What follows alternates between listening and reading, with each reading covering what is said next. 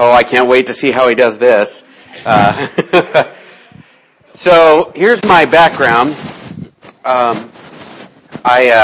over the summer, was teaching Sunday school, quote-unquote teaching. I was more stumbling through it. And in the process of teaching Sunday school, one of the Durga boys, I can't remember which one, because they all look alike. Like you can tell them apart.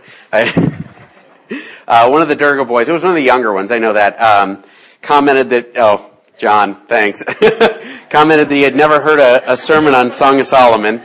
And I oftentimes my mouth moves faster than my brain. And this was one of those instances. I commented, I'll tell you what, I'm going to do a sermon series on marriage, right before Christmas, and I will do a sermon on Song of Solomon. And so I'll do that. And then as I said that, they said, we'll be away, none of us will be here. And I managed to time this, so I got all of them here. So, please forgive me in advance. Before I start really digging into this, I wanted to comment. That was a good song, wasn't it? I mean, like there are these moments in worship, when you're there and everything is perfect. You know what I'm talking about? And you're with your family and you're with your extended family of God, and the worship music is right there, and you sort of have this almost moment of encounter with God, like where it's just these perfect, like a little foretaste of what heaven might be like. You know what I'm talking about? This is one of my mornings for that. That was it right there. So I wanted to say thank you. And actually, as I'm going to start talking about this, I'm going to talk a little bit about my wife and I, because one of the biggest blessings that I've had in life has been getting married. It's a blessing I haven't always wanted, but it's been terrific. And I've had these moments of experience where, through my marriage and through prayer and through focusing on the blessing that God gives us in marriage, I've looked and seen, you know what? This is a bit how God describes this, right?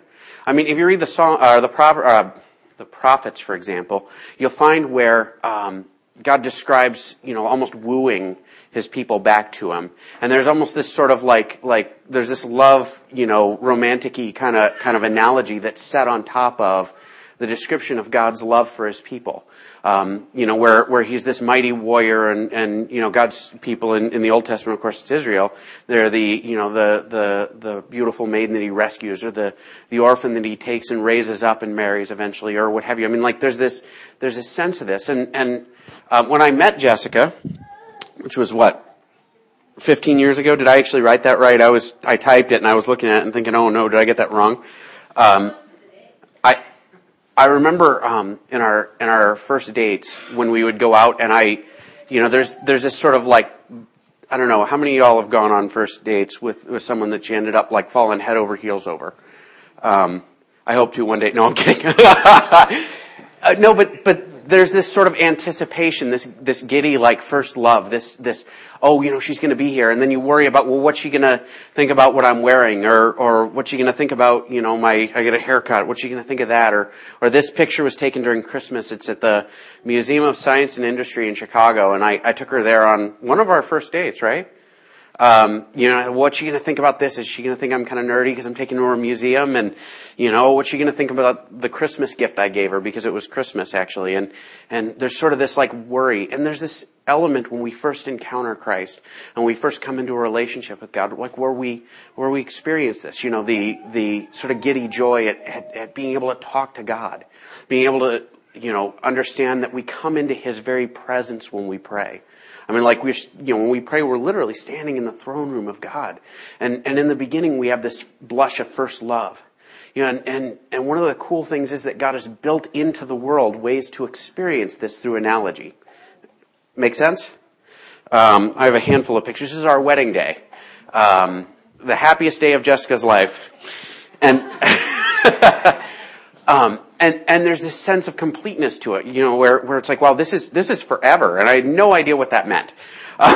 Or this is for life, and you start this journey together. And again, there's this element to which, as you do this, you come to know God in a different way, because you experience, part of how he describes himself. Just passing the girl around. It's okay.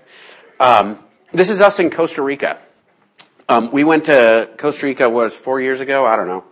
3. It was before we had kids, so it was back in the happy times. But we're in the rainforest, and we actually hiked down this path, and we came to the bottom of this mountain, right? There's this mountain with a rainforest on top of it. It's called a cloud forest. And they call it that because you just stand at the bottom, you look up, and all you can see is clouds. I mean, you can't even see the top of the mountain. And the place that we hiked to, there was a waterfall that fell, 400 yards or something. I mean, it was a long way. I mean, it literally fell out of the clouds and into this pool at the bottom. And we hiked for about an hour to get to this place. And we stood there, and I remember it was breathtaking, the view of it. And it was one of those moments where, I don't know how, with my wife, I don't know that I would have wanted to be anywhere else or with anyone else. And there's this moment of, wow, God has done awesome things in this world. In this moment of experience of God's grace and God's amazing power, through, and my marriage relationship was enhanced by that. And I understood God better through the experience. You guys following me? Abby, there's a line in the Gospels where Jesus says that all of creation is experiencing birth pains, like a woman in labor, right? Like for the new thing that is coming. And I remember walking around with Jess in that hospital for 52 hours and thinking, well, this isn't that bad. No, I'm kidding. No, it offered a different perspective as to what that's like, right? Like obviously not a first-hand experience, but it offers this different understanding of what it is. And actually then holding this brand new person, I don't know how, some of y'all have kids, right? The experience of holding this brand new life, this new soul in your hands and knowing I'm responsible for this thing's eternity. And I helped make this, right? This is a person who wasn't here yesterday, and is here now. And this sort of moment of joy that goes with that. And you think, wow, I wonder what it's like for God to have created, right? Or for God, when we as believers go out and bring other folks to Christ, and lead other people into a new life in Christ. What must that be like for God as our Father to look and see that? Or even when they get frustrating and they cry and you think, what am I going to do? You're in the middle of church. And the pastor's picking on me from the pulpit. And then there's those times when, you find out that Abby's going to have a younger sibling. And in June. And you're like, wow, another one. That's amazing. That's wonderful. I was wondering how that'd go. Oh, by the way, we're pregnant. Well, she is. I don't know. I'm not. And we'll have another one in June. I think the little tail came from her side of the family. The giant nose sticking out is mine. But these are moments in life when we, God blesses us with the opportunity to know Him more intimately, just through the act of experiencing the world He's created for us, right? And everybody not everybody experiences marriage. A lot of folks experience marriage. Not everybody has the joy of knowing God better through it. We as saved people have the opportunity to know God more intimately through this. And as we approach Song of Solomon, I wanted to set this as the framework, because Song of Solomon it's a very, very difficult book. It's difficult for a lot of reasons. Oh, my wife advanced the slide. Thank you. I wasn't done looking at the baby. It's a very difficult book because you read it and it's clearly a love poem, right? Have any of y'all read it? I'm sure other people. It's not just me. It's clearly a love poem, and it's a love poem that probably, if you read it, the imagery and whatnot is a little on the racy side at times. It is, which made it really hard to pick a sermon text. Thanks, John. And actually, historically, has made it really hard for Christians and for actually before the church came along for the Jewish people, they had a great deal of difficulty in handling this book and understanding how to properly handle it. When you take Bible interpretation classes in seminary, there's this thing called allegory, right? Allegory is how the Bible was interpreted from 500 through 1500, right? And it's considered to be completely wrong. It's where you take a part of the Bible and you say, this represents this and this represents this, and every little bit in the book is like an exact symbol of something else. And so you read Song of Solomon, which is this love poem, and there's some like marital relation stuff that happens in there, and there's some stuff referring to body parts, and they start assigning labels. They're like, well, this is, the church, and, this is how we're fed spiritually, and you start reading, you think, really? Did I miss something? And the problem with allegory, first off, is it's considered a bad way to interpret Scripture. But Song of Solomon is the only book that Protestants and Catholics alike can continue to interpret this way. Because nobody knows how to deal with it. Or most folks don't know how to deal with it. They're uncomfortable with the idea that it's a love poem in the Bible. Everybody with me? It also makes for a very difficult sermon. So the ways that people have come at it, they've said allegory, right? In fact, I read one commentary from a Puritan preacher who said, well, there are those who will approach this book and turn it into a book about marriage and intimate relations in marriage, and we need to stop those people because that's a horrible way to read this. It's evil. And you think, really? Didn't God make it? Isn't this a part of how God does things? But we have trouble with it. So allegory is one way that people come at it. Some people will read this and they'll say, well, this is a marriage ceremony. It's something that would be read at a wedding. And sometimes it is read at a wedding, but not very often. Like it's something people generally avoid. We had it read at our wedding. At least that's as I remember it. I don't know, it was a long time ago. And they would say, well, it's not actually supposed to be instructive. It's like opening the Book of Common Prayer and going to the part on funerals, and you read the funeral procession, and this is just like that. The Jews would open it up and they'd read the wedding part. Except that they didn't, because we can read Jewish commentary from like the Old Testament period, and they also didn't know how to handle the book. They sort of stumbled with it and said, well, in fact, actually Jewish men weren't allowed to read the Book of Song of Solomon until they were 30. So if you were a Jewish man before Jesus came along, you were not allowed to read the Book of Song of Solomon until you were 30 because it's considered kind of racy, right? There are folks who will come along and say, well, it's a love poem, period. Nothing else. It's the only way we're supposed to read it. In fact, the only reason it's in the Bible is because Solomon wrote it. I don't buy that, right? If it's in the Scripture, all Scripture's good. All Scripture's useful for teaching. All Scripture has like purpose, and we can be edified through it. And so there's value in it, right? So this just disregard it because it's uncomfortable business doesn't fly, right? My argument, what I'm going to talk about today, is this idea that it's a love poem, but it's a reflection of eternal truth, right? Which is something we've talked about a little bit, right? Like that marriage is a reflection of the Trinity.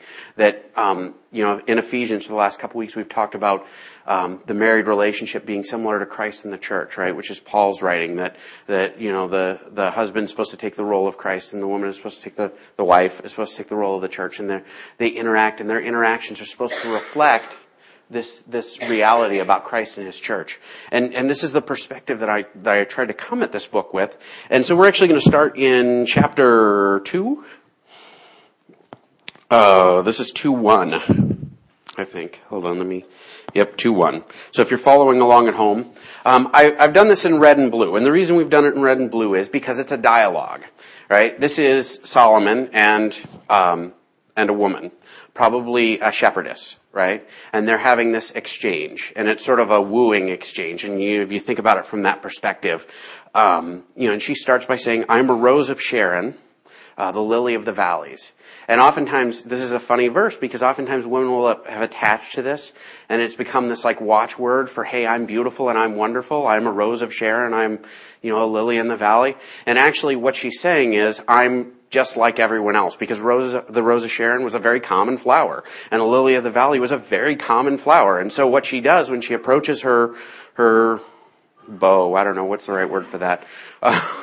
When she approaches her beau, she says, "I'm nothing special. I might be pretty, but there are a lot of pretty women around me, right? I'm common. Even if there's something that's nice about me, it's a common nice." To which Solomon responds, "Like a lily among thorns, so is my darling amongst maidens." So he responds, he says, no, you stand out everywhere you go. You might think you're common, but you're exceptional. Now, a lily amongst thorns, there's probably a lot to this. Thorn bushes, we have them in Montana, do we? I haven't lived here that long. I try not to go outside. We have thorn bushes, right? Like, do we go after things in thorn bushes? Not if we can help it, I assume. And I'm guessing thorn bushes tend not to be very attractive, right?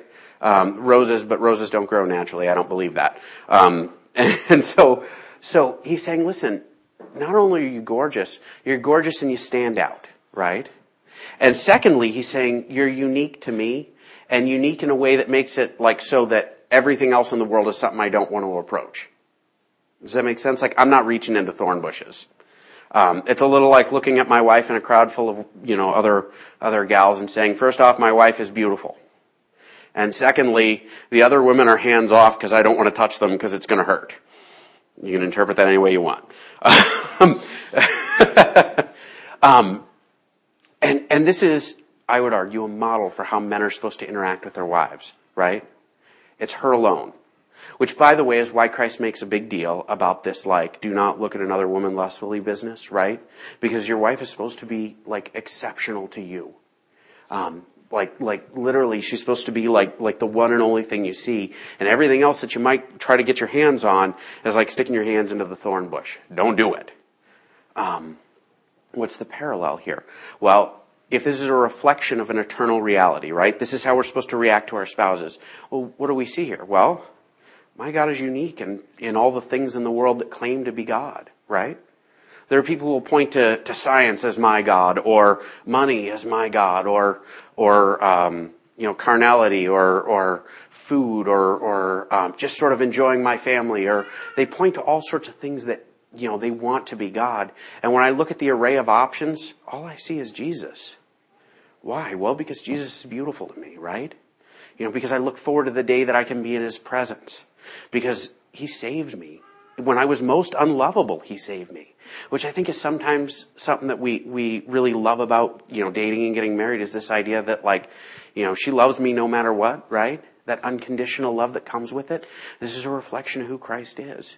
And so as we approach our spouse in a way that's similar to the way we ought to be approaching God, right? The one and only, beautiful to me. Everything else is something that's going to stick me. Everybody with me? This is part of why marriage is awesome. And why it's a blessing. And as we observe healthy marriages around us, we can see a little bit of what we're called to be as believers. The passage goes on and she responds, like an apple tree amongst trees of the forest, so my beloved amongst young men. In His shade I took great delight and sat down, and His fruit was sweet to my taste. So it's, again, she emphasizes young men, which is sort of a funny little thing in the Hebrew here. She emphasizes his youth and the fact that he stands out. Well, how does he stand out? He's got apples. There you go. And there have been attempts by folks to turn apples into something that they're not. I'm going to argue apples, very specifically, are like the joys of being in love with someone, right?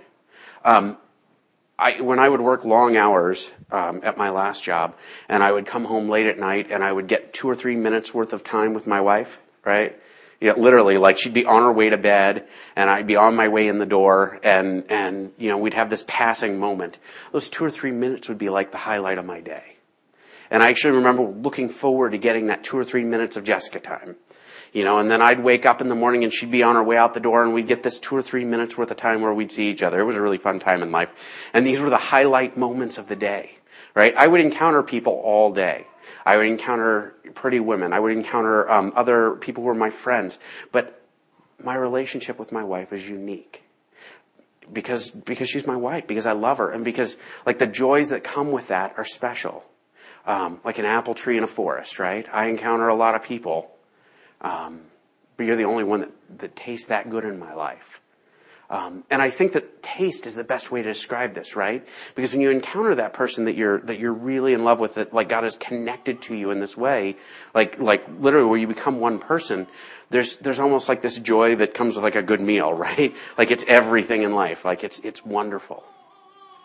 How does this translate into our interactions with God? Well, it's the same basic principle, right? What do I take delight in? I take delight in Jesus alone. I take delight in God alone. I enjoy my time with my wife, but I enjoy my time with my wife partially because of God, right? I enjoy money. Believe me, I do. But money is not God. There isn't a joy attached to money that is attached to God. There's this apple tree element. Everybody with me? Because marriage is designed to be a reflection of who God is. So how do we live out? Well, we'll come to that in a minute. I'm sorry. Let me get back to my outline here. I actually have one. These regular, like moving along into the passage, he has brought me to his banquet hall, and his banner over me is love. This is another funny one, because Song of Solomon tends to be translated gently, right? And in this instance, it actually ought to be, he brought me to the house of wine, and his banner over me is love. And even that banner over me, if you read in different translations, there's an attempt to soften what it means.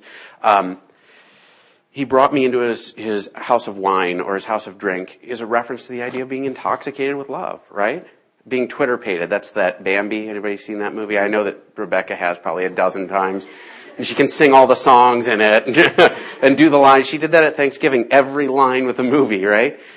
It's like being Twitter-pated. It's when you get to this point where, like, just being around this other person, like, it fills you up and makes you not think straight, right? Every young man in the room ought to relate to this, right? Because we have a habit of not thinking straight. And actually, this is the woman talking at this point. It should be in red. But she's presenting this idea that she becomes intoxicated with him. That's how her relationship is. There's an intoxicating element to the love that they have.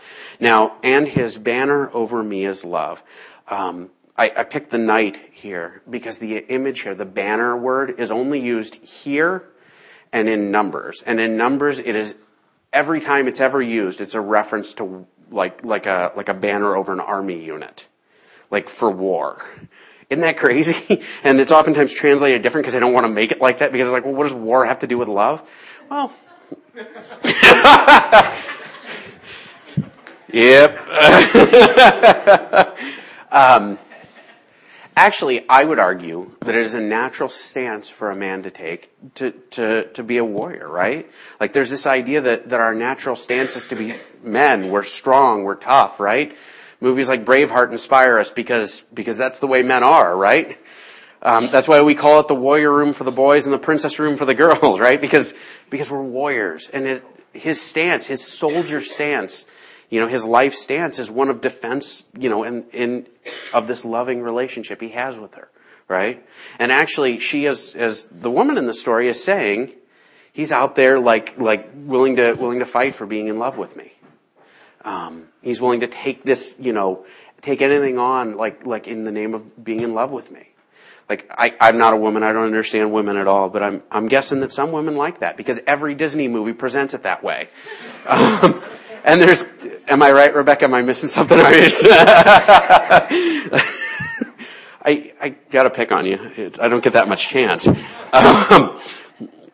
And so she says, listen, I'm intoxicated with his love, and he stands up and fights for me. That's the banner that he, has attached to my life. He's willing to do anything in my name. Here again, how do we see this as a reflection of, our relationship with God? First off, it's an ideal for marriage, right? Secondly, it reflects how God is with us. God is willing to go any distance to be intimate and close with us, right? God's willing to send his own son to die for us. God's willing to love us despite our sin. God is willing to sometimes move heaven and earth for his people. He'll go any distance. And his stance over his people is love. He fights for us. There's a great spot in Exodus, and I would love to talk about this at length, but there's no time today. In Exodus, if you read Exodus, the plagues, each of the plagues is affiliated with one of the Egyptian gods, right?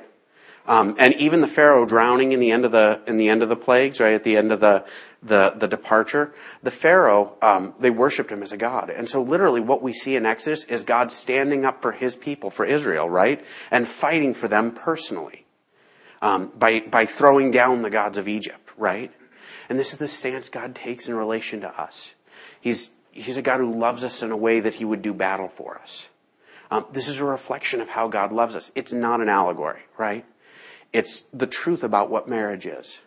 But marriage in turn reflects who God is. Song of Solomon 2:5. Sustain me with raisin cakes, refresh me with apples, because I am lovesick. Here again we're seeing another line from the woman. This is the woman line. Raisin cakes and apples. Again, this is this idea of romance and love and the sort of joys of the love experience, right? And she's actually saying, I am lovesick, meaning like another way to say that I'm love drunk or I'm Twitter-pated, right? But she's actually saying, I'm Twitter-pated, I'm love drunk, and I want more of this experience. This is a degree to which how we are to respond to God, right? But it's also how spouses are supposed to respond to each other. We enjoy our time together. We love spending time together. We're filled up by each other. But then at the same time, we want to continue it. It's never enough. It's always more. And